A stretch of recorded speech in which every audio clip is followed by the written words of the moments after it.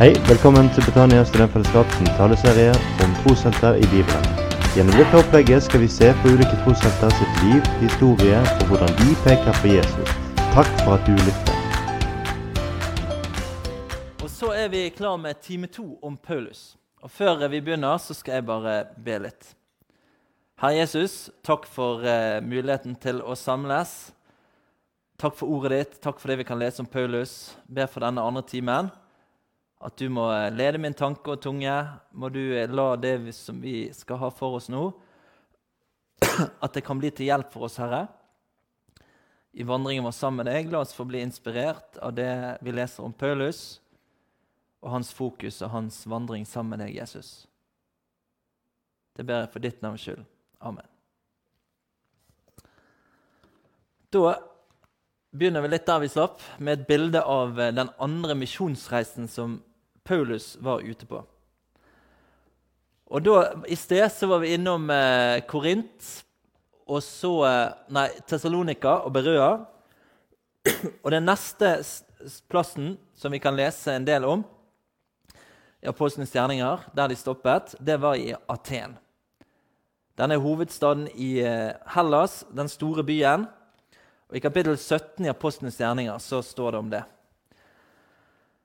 Og andre plasser der Paulus kom, så tok ofte tjenesten hans, i hvert fall i starten, utgangspunkt i det jødiske miljøet på plassen. Og da tok han utgangspunkt i Gamle testamentet, som vi viste i sted, og viste ut fra Gamle testamentet at Jesus, han oppfyllelsen av løftene som var gitt der. Men når Paulus taler der i Aten på Areopagos, så det et eksempel på en tale som møter filosofien som var preget den plassen, og som tar utgangspunkt i lokale, men også universelle forhold, før han bruker det til å spisse inn budskapet sitt. Og der skal vi også lese disse versene fra vers 18. Noen av de epikureiske og stoiske filosofer ga seg i ordskriftet med ham. Og noen sa, hva det vel denne ordgyteren har å si? Andre sa, han synes å være en som forkynner utenlandske guddommer. Det var fordi han forkynte evangeliet om Jesus og oppstandelsen. Så tok de ham med seg og førte ham opp på Areopagos og sa, kan vi få vite hva dette for en ny lære som du forkynner? For underlige ting bringer det oss for øre. Vi vil derfor gjerne vite hva dette skal bety. Alle atenerne og de fremmede som oppholdt seg der, ga seg ikke tid til annet enn å fortelle eller høre nytt. Så stod der Paulus fram midt på Areopagos og sa, atenske menn, jeg ser at dere på alle måter meget religiøse. For da jeg gikk omkring og så på deres helligdommer, fant jeg et alter med denne innskrift, for en ukjent Gud. Det som dere altså dyrker uten å kjenne, det forkynner jeg dere. Gud, han som skapte verden og alt som i den, han som herre over himmel og jord, han bor ikke i templer som bygd med hender. Heller ikke lar han seg tjene av noen av menneskehender, som om han trengte til noe. For det han selv som gir alle liv og ånde og alle ting. Og han lot alle folkeslag av ett blod bo over hele jordriket, og han satte faste tider for dem og bestemte grensene mellom deres bosteder.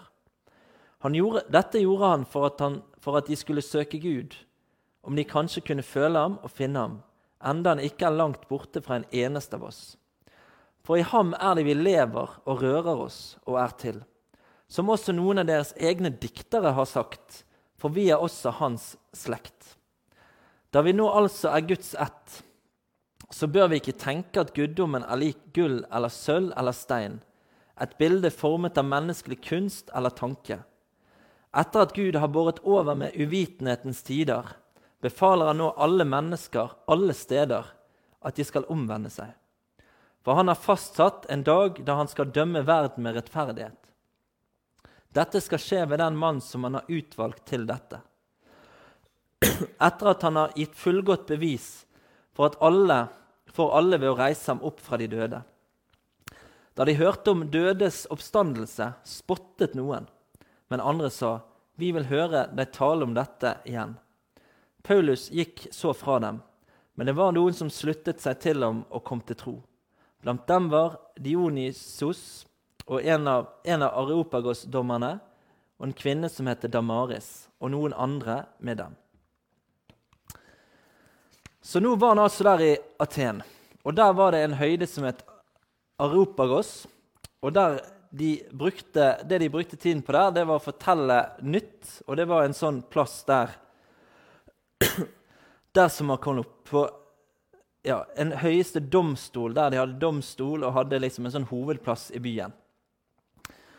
Og da er altså Paulus, og det er liksom noen lærdommer ut fra denne talen her jeg har lyst til å ta frem. For da begynner det med at Paulus han var i ordskifte, altså han var i diskusjon med noen epikureiske og noen stoiske filosofer.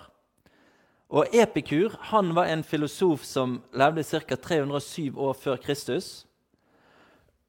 Og det kan jo sies veldig mye om det, men en av de tingene, det var at han var imot tanken om at det var en Gud som virket inn i tilværelsen. Han var imot tanken om at det fantes en virksom Gud, som brydde seg, eller som blandet seg inn i det som skjedde på jorden. Og denne stoisme, det kom fra ca. 200 år før Kristus. Og de tenkte mer at Gud var i alt, og det var ikke noe høyere makt enn naturen selv. Så de hadde jo et veldig annet utgangspunkt enn Paulus, som trodde på himmelsk Gud. Han som har skapt himmel og jorden, som er virksom inn i vår verden, som har sendt sin sønn til jorden. Så her møtes disse ulike oppfatningene. Og så kan vi se det at Paulus, han må ha et kjennskap til dette, han kommer i ordskifte med dem. Og når han da begynner å tale, så henviser han til og med til noen greske diktere.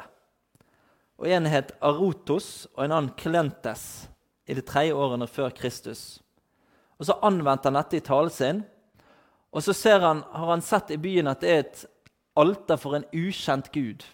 Og så bruker han det som tilknytningspunkt og sier det at folk, dere som bor her, dere er veldig religiøse, og det ser vi, dere har til og med et alter for en ukjent Gud.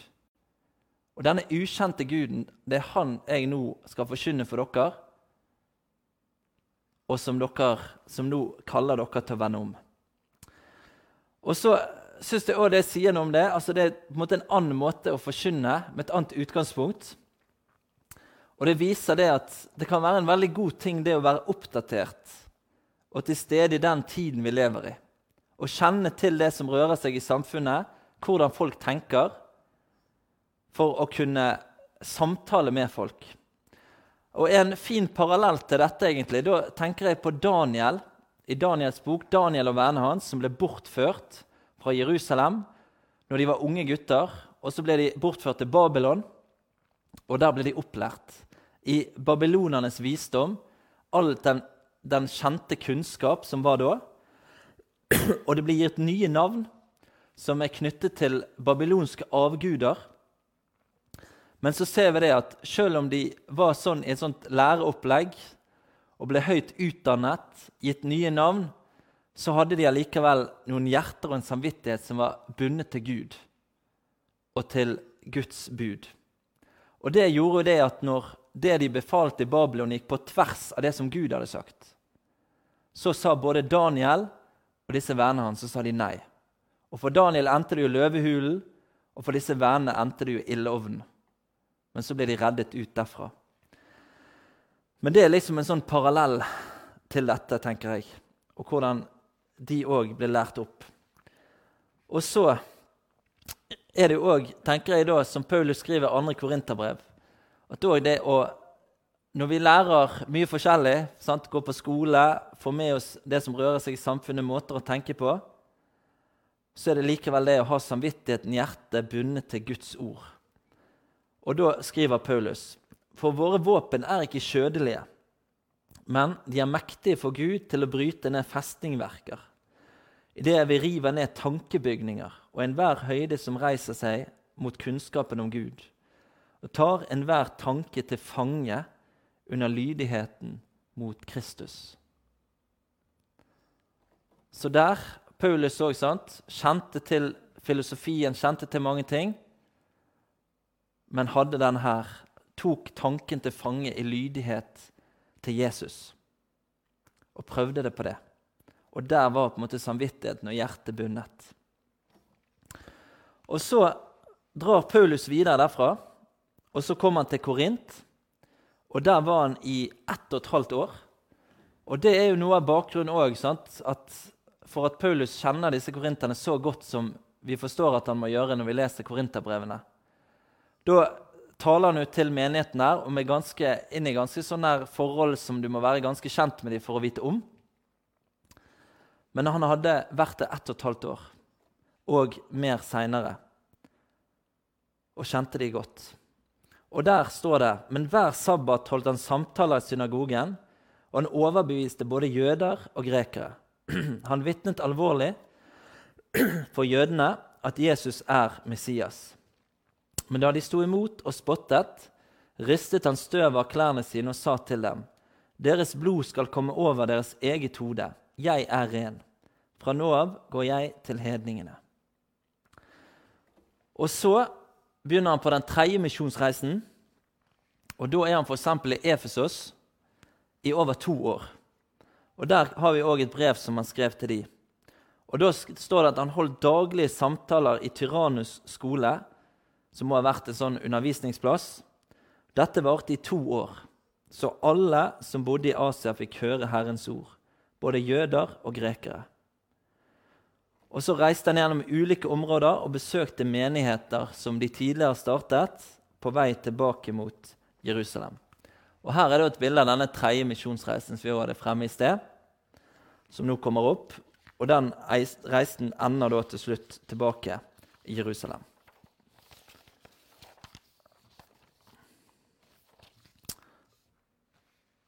Og så skal vi følge den reisen her litt. Men noe som også Paulus kommer inn på når vi leser om han og leser det han har skrevet, det er kostnaden ved å følge Jesus. Og det ble allerede sagt med Ananias, at Paulus han skulle bli et utvalgt redskap for Gud, i det sammenheng med da i Apostelens gjerning kapittel 9, når Paulus ble vendt om til Jesus, at han skulle bli et redskap for Gud, men at han også skulle lide for Jesu navns skyld. Og noe av det beskrives i Apostelens gjerninger. I kapittel 14 så blir Paulus steinet, og alle tror han er død og går vekk. Men så er Gud der, og så reiser Paulus seg bare opp og går. Og i kapittel 16 så blir han fengslet og slått med stokker. Og så tenkte vi kunne slå opp i 2. Korinterbrev, kapittel 11.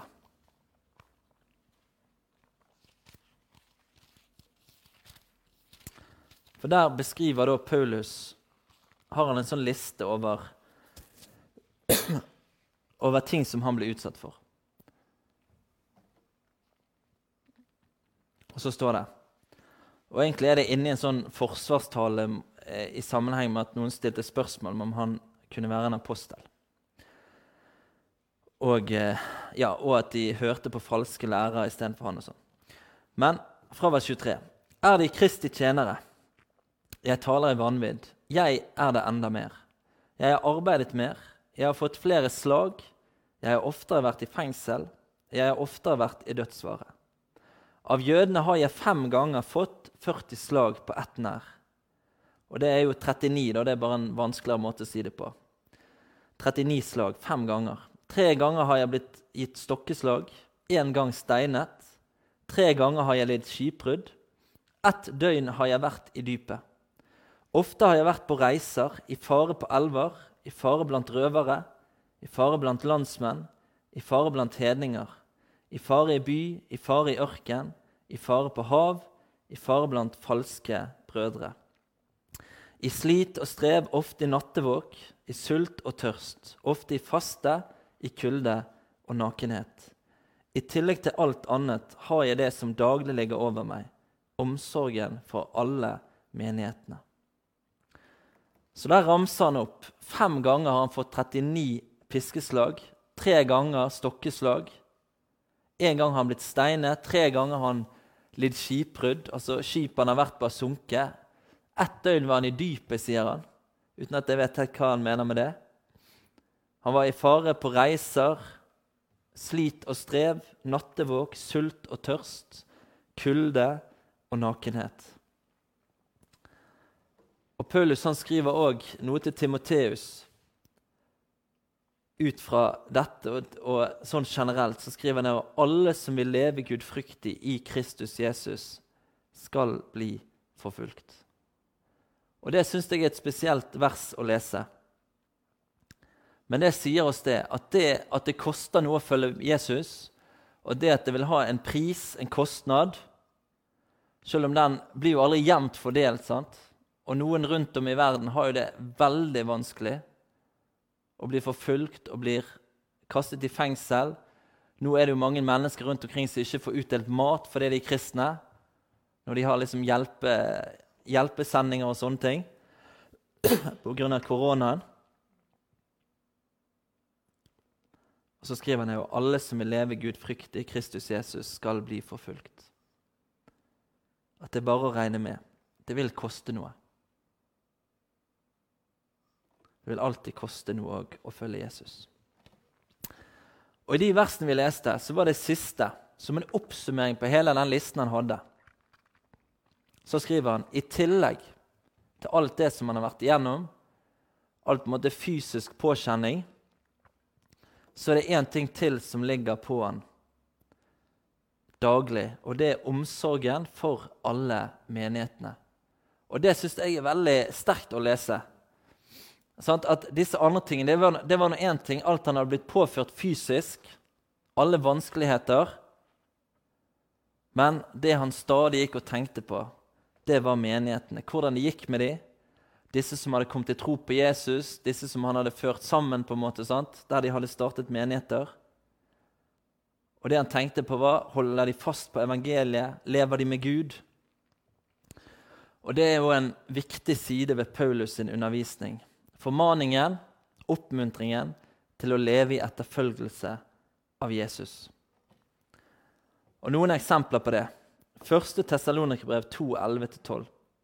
Dere vet også hvordan vi formante hver enkelt av dere, som en far gjør det med sine barn, og oppmuntret og vitnet, for at dere skulle vandre verdige for Gud, han som har kalt dere til sitt rike og sin herlighet. Og Romerbrevet 12,1. Jeg formaner dere altså, brødre, ved Guds miskunn, at dere framstiller deres legeme som et levende og hellig offer til Guds behag. Dette er deres åndelige gudstjeneste. Og formaning, det kan også, et synonym til det, er også oppmuntring. Og disse ordene her, det er ord til oss i dag også. Vi som hører Jesus til, la oss oppmuntre hverandre, formane hverandre til å leve med Gud og for Gud. La oss oppmuntre hverandre til å stille oss til disposisjon for himmelsk Gud, for Jesus. Sånn at våre liv og kunne få gi ære til Han. Finnes det noe større enn hvis våre liv kunne være med og gi ære til Jesus? Og at vi kunne hjelpe hverandre til å oppmuntre hverandre til å søke Han, til å leve med Han og leve for Han.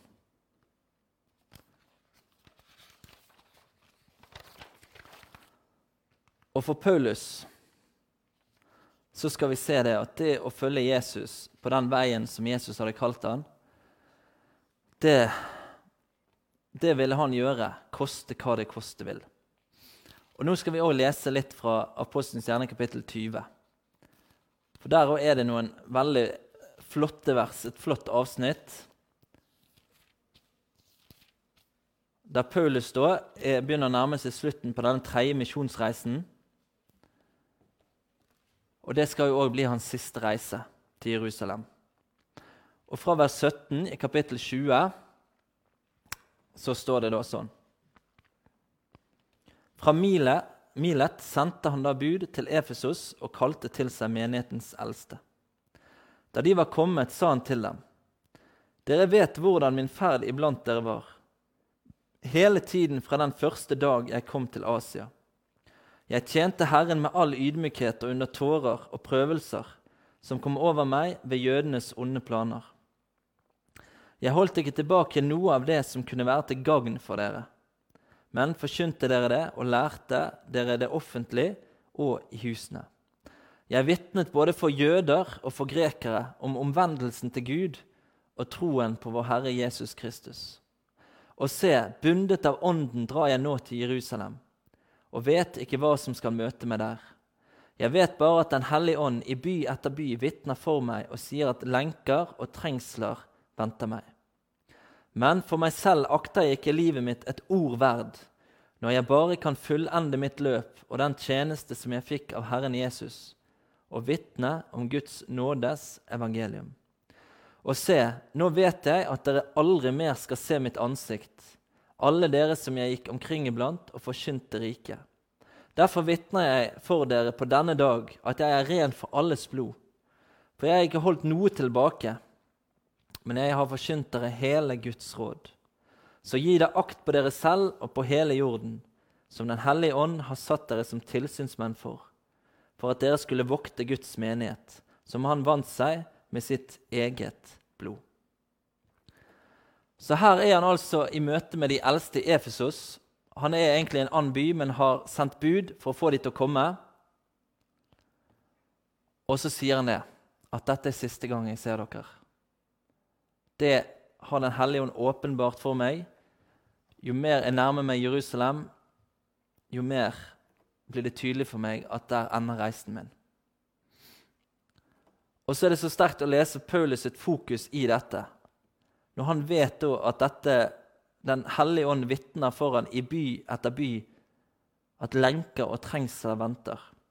Så sier han i vers 24, men for meg selv akter ikke livet mitt et ord verd, når jeg bare kan fullende mitt løp, og den tjenesten som jeg fikk av Herren Jesus, og vitne om Guds nådes evangelium. Og i neste kapittel også, så blir han advart av en profet som het Agabus, som tok beltet hans og bandt Paulus og sa at den som eier dette beltet, han kommer det til å skje med. Han kommer til å bli bundet. Og de rundt, de prøver å hindre Paulus. Sant? Du må ikke dra. Men Paulus han sier det, jo, det er der jeg skal. Og han sier, jeg er beredt ikke bare til å bli bundet, men også til å dø i Jerusalem, for Herren Jesu navns skyld. Og så for meg så blir det et veldig spørsmål i møte med dette her, når du leser dette. Sant? Hva var det Paulus var drevet av? Nå har vi hørt om disse misjonsreisene han har vært på. Han har virket i mange år for Jesus. Og så er han her. Og så får han vite det at jo nærmere han kommer Jerusalem, jo nærmere kommer han også fengsel og trengsler. Hva er det som driver Paulus? Da har jeg liksom noen ting som jeg tenker var en sånn driver for Paulus i hans liv og i hans tjeneste. Og det første, det handler om møte med sannheten. For han som trodde at han dyrket Gud rett, og tjente sannheten med å forkaste Jesus og forfølge de kristne. For det beskriver han veldig tydelig, at det trodde han. At med å gjøre det, så tjente han Gud rett. Det var på en måte hans oppgave, som en ekte troende, jødisk troende. Men så møtte han Jesus, møtte sannheten, og i det øyeblikk så forstod Paulus hva som var sant. Han forstod at Jesus var Messias, oppfyllelsen av Gamle Testamentet, at Jesus virkelig var veien, sannheten og livet. Og den overbevisningen, den lå nå dypt i hans hjerte. Det er sant. Og så gikk han på det. Og det andre, møte med Jesu nåde og hans kjærlighet. Og vi har allerede lest noen vers i forrige time, hvordan han var den største av alle syndere, og han ble vasket rein. Han fikk erfare det at til tross for alt det han hadde gjort, til og med mot Guds folk, så nådde Guds nåde, Jesu kjærlighet, enda dypere, og reiste han opp. Jesu kjærlighet til Paulus var grensesprengende. Og så skriver han i 2. Korinterbrev 5, for Kristi kjærlighet tvinger oss. I det dette er avgjort, en er død for alle, og derved har de alle dødd. En er død for alle. De må få høre. Og det er litt det neste. Det var denne nøden som vi leser at Paulus hadde for alle de menneskene som ikke kjente Jesus. Og i Romerbrevet 10 så står det et veldig sterkt vers, der han beskriver dette og sier, «Brødre, mitt hjertets ønske og min bønn til Gud for dem er at de må bli frelst.» Og her snakker da Paulus i første omgang om sine jødiske brødre, som på en måte ikke har sett at Jesus er Messias. Og han sier det at mitt dypeste ønske, skulle jeg fått oppfylt én ting, så er det nettopp det at de måtte få se hvem Jesus er, at de må bli frelst. Og så er det også et vers videre i Romerbrevet kapittel 1, som viser hvordan han også tenker i møte med alle andre mennesker. Og da skriver han sånn, «Jeg står i gjeld, både til grekere og barbarer, både til vise og uvise. Derfor er jeg for min del rede til å forkynne evangeliet også for dere i Roma.» Evangeliet er til alle mennesker. Han ser det som at jeg står i gjeld til alle. Jeg skylder alle det å fortelle dem om Jesus. Og en annen plass i 2. Korinterbrev, 1. Korinterbrev 9, så beskriver han som en sånn nødvendighet som er lagt på han. Og han sier til og med det, «Ved meg om jeg ikke forkynner evangeliet. La det gå meg ille om jeg ikke forkynner evangeliet, for det er en nødvendighet for meg.» Før så stod det nødtvunget. Han bare måtte. Det var lagt på han. Og så møter vi også en ting til som vi skal inn på her og neste slide. Og det er fokus på det evige. Og da skriver Paulus for eksempel i 2. Korinterbrev 4, «Vi har ikke det synlige for øyet, men det usynlige. For det synlige varer en kort stund, men det usynlige er evig. Vi vet jo at det teltet vi lever i på jorden blir brutt ned. Vi vet jo at om det teltet vi lever i på jorden blir brutt ned, så har vi en bygning som er av Gud, et hus som ikke er gjort med hender, evig i himmel.»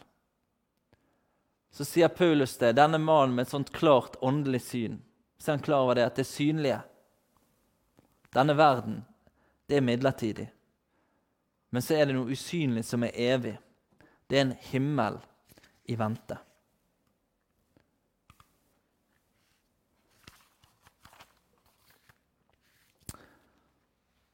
Og her også videre om fokus på det evige. Å være med Kristus. For meg er livet Kristus og døden en vinning. Men dersom det at jeg lever i kjødet gir frukt av arbeidet mitt, da vet jeg ikke hva jeg skulle velge. Jeg kjenner meg dratt til begge sider. Jeg har lyst å bryte opp herfra og være med Kristus, for det er så mye, mye bedre. Og det er jo et utrolig vers. Paulus han hadde en sånn lengt etter å få være med Jesus. Og så ønsker han likevel, så er det det. Men om han kunne få være noe for han, og være til hjelp for de kristne, så vet han ikke hva han skulle velge. Da kan det hende at han skal være enda en stund, før Jesus skal hente han hjem. Og så beskriver han også i Filipperbrevet, «Brødre, jeg mener ikke om meg selv at jeg har grepet det, men ett gjør jeg. Jeg glemmer det som ligger bak og strekker meg ut etter det som er foran, og jager mot målet, til den seiersprisen som Gud har kalt oss til, der ovenfra i Kristus Jesus.» Så det også var så klart for Paulus at det var en seierspris som ventet. Og så var det en strevsom ferd for Paulus på mange måter. Den livsferden som han hadde, og så mye som han møtte, av både vanskeligheter, men også av mange velsignelser selvfølgelig, og mye flott han fikk være med på å oppleve. Men så hele veien så jager han mot målet der fremme, sier han. Seiersprisen. Og så har jeg lyst til å si at det samme gjelder jo for oss som hører Jesus til også. Vi også har en seierspris som venter. Vi også skal få være sammen med Jesus. Vi også er i den situasjonen at det synlige, det skal en gang få gå. Men det usynlige, det er evig. Og det å feste fokuset der, på det som venter, det er også noe som hjelper oss fremover. Og så skjer det sånn som vi leser om i kapittel 20, og som Paulus var forberedt på at kom til å skje. Når han kommer til Jerusalem, så blir han pågrepet. Men i det som Paulus nå skal møte, så får han også være et vitne for Jesus. Og i starten så får han lov å tale til alt folket, som er en sånn stor hop av folk som er imot han, og så hører de på han, og så fikk han fortelle vitnesbyrdet sitt, og om kall han fikk fra Jesus. Han fikk vitne i lenkene sine. Og i Filipperbrevet kapittel 1 så skriver han til og med det at han havnet i fengsel, det var til og med til fremgang for evangeliet hadde det blitt. For både hadde noen mennesker, fangevoktere og andre fanger i fengsel blitt kristen, men så hadde også andre kristne blitt så frimodig. Hadde dette virket til sånn frimodighet fordi at de med enda større frimodighet talte om Jesus der de var. Og så vitner han for det høye råd, og det er jo de jødiske øverste lederne, kapittel 23 av Apostelens gjerninger. Og da står han for en gruppe med fariseere og sadukere, og det var to ulike grupperinger innenfor jødedommen. Og så sier Paulus det er på grunn av troen på de dødes oppstandelse at jeg står her blant dere. Og med å si det, så ble det skikkelig strid mellom de, fordi at fariseerne de trodde på en oppstandelse fra de døde, men sadukeerne trodde ikke på det. Men så får han vitne om Jesus til alle de, og så får han vitnet for landshøvdingen Felix i kapittel 24, og sier det til han, men det vedgår jeg for deg, at etter den veien som de kaller en sekt, tjener jeg vår fedres Gud, slik at jeg tror alt det som er skrevet i loven og profetene. Og så vitner også Paulus for kong Agrippa. Og det er et veldig stilig avsnitt egentlig, som du kan ta deg tid til å lese selv, i Apostelens gjerninger kapittel 26. Og der ser du også hvordan Paulus har fokus på det at Jesus er oppfyllelsen. Men det som står der, som du kan lese, Paulus han begynner med å fortelle om seg selv. Han forteller om møtet med Jesus, det som skjedde den gangen i Damaskus, om kallet han fikk fra Jesus.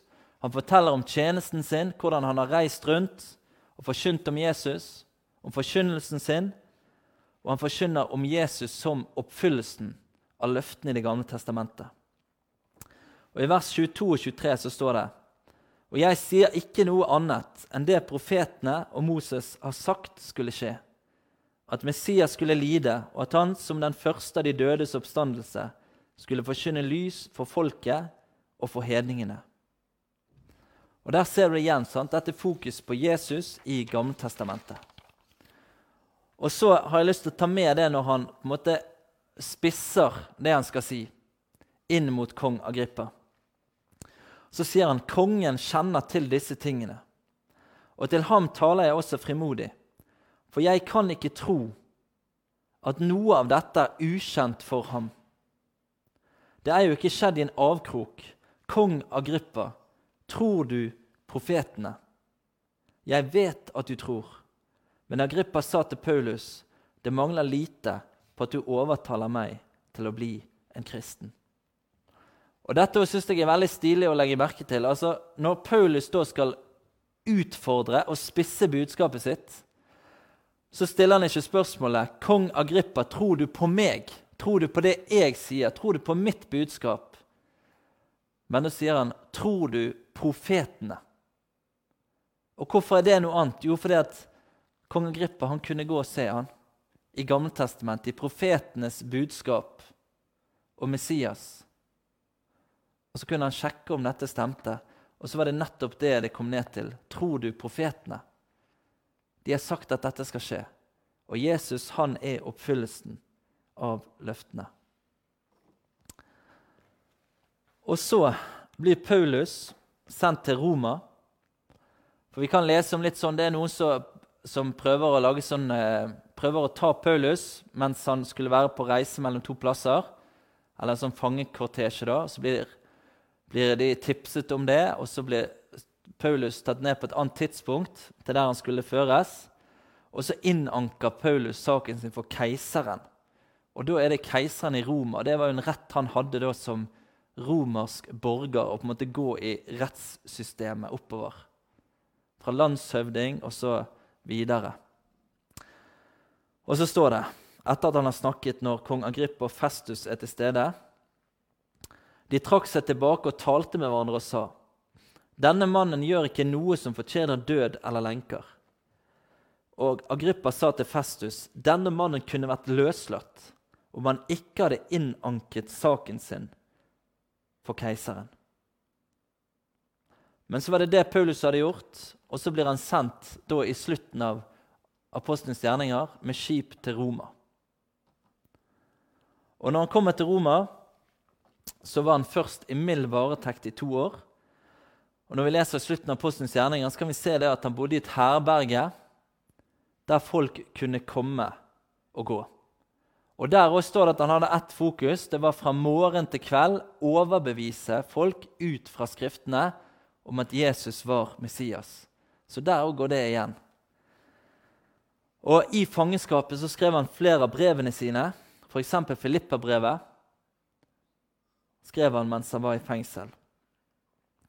Og så forblir Paulus i fengsel inntil han blir dømt til døden av keiser Nero og dør som martyr. Dør på grunn av troen sin på Jesus. Og der ender reisen for Paulus, sant? Hvis du ser på det liksom med menneskelig sett, med denne verdens øyne, så endte han jo livet sitt, måtte, sant? Råtnet i et fengsel, i fornedrelse, i ruin. Men han gikk fra det til en seierspris i den evige himmel. Det litt av en kontrast. Fra dype fangehull, halshogd og inn i det evige. Som seier. Og da jo på en måte det han har skrevet før. Da blir det så sterkt å tenke på. Da skulle han få være med Jesus. Da skulle han få ta imot den seiersprisen som han visste ventet. Da skulle han få gå inn i den evige, usynlige verden. Og der han. Og så det der vi var på vei. Vi har noe som venter der fremme. Og om livet skulle bli vanskelig, om det så livet skulle ende i en sånn fornedrelse, så blir egentlig bare kontrasten der større når du går over og inn i det evige. Den evige himmel. Herre Jesus, jeg synes det utrolig sterkt å lese om det fokuset som Paulus hadde. Og her visste han til og med at det var dette som ventet han. Men så han at i dette så lå det også muligheter til å få vitne om deg. Og så fikk han vitne om deg for alle disse forskjellige herrer, for kongene, for folket, for det høye rådet, for keiseren i Roma, for folk i Roma, for folk i fengselet. Så brukte du han helt til det siste. Til han fikk komme hjem. Og Herre, så må du bare åpenbare det for våre hjerter, at det samme saken for oss, Herre. Vi som lever i troen på deg. Vi også kan få ha det, vi har det samme målet for øyet. Og så blir det kanskje så uklart for oss mange ganger, Herre, men jeg ber Herre om at du må legge det ned i oss, så vi ser det klart, Herre. at det er et mål der fremme. En evighet sammen med deg. Og når ting kanskje blir vanskelig her, Jesus, la oss få løfte blikket til deg og til det der fremme. Kanskje det kan hjelpe oss å gå videre.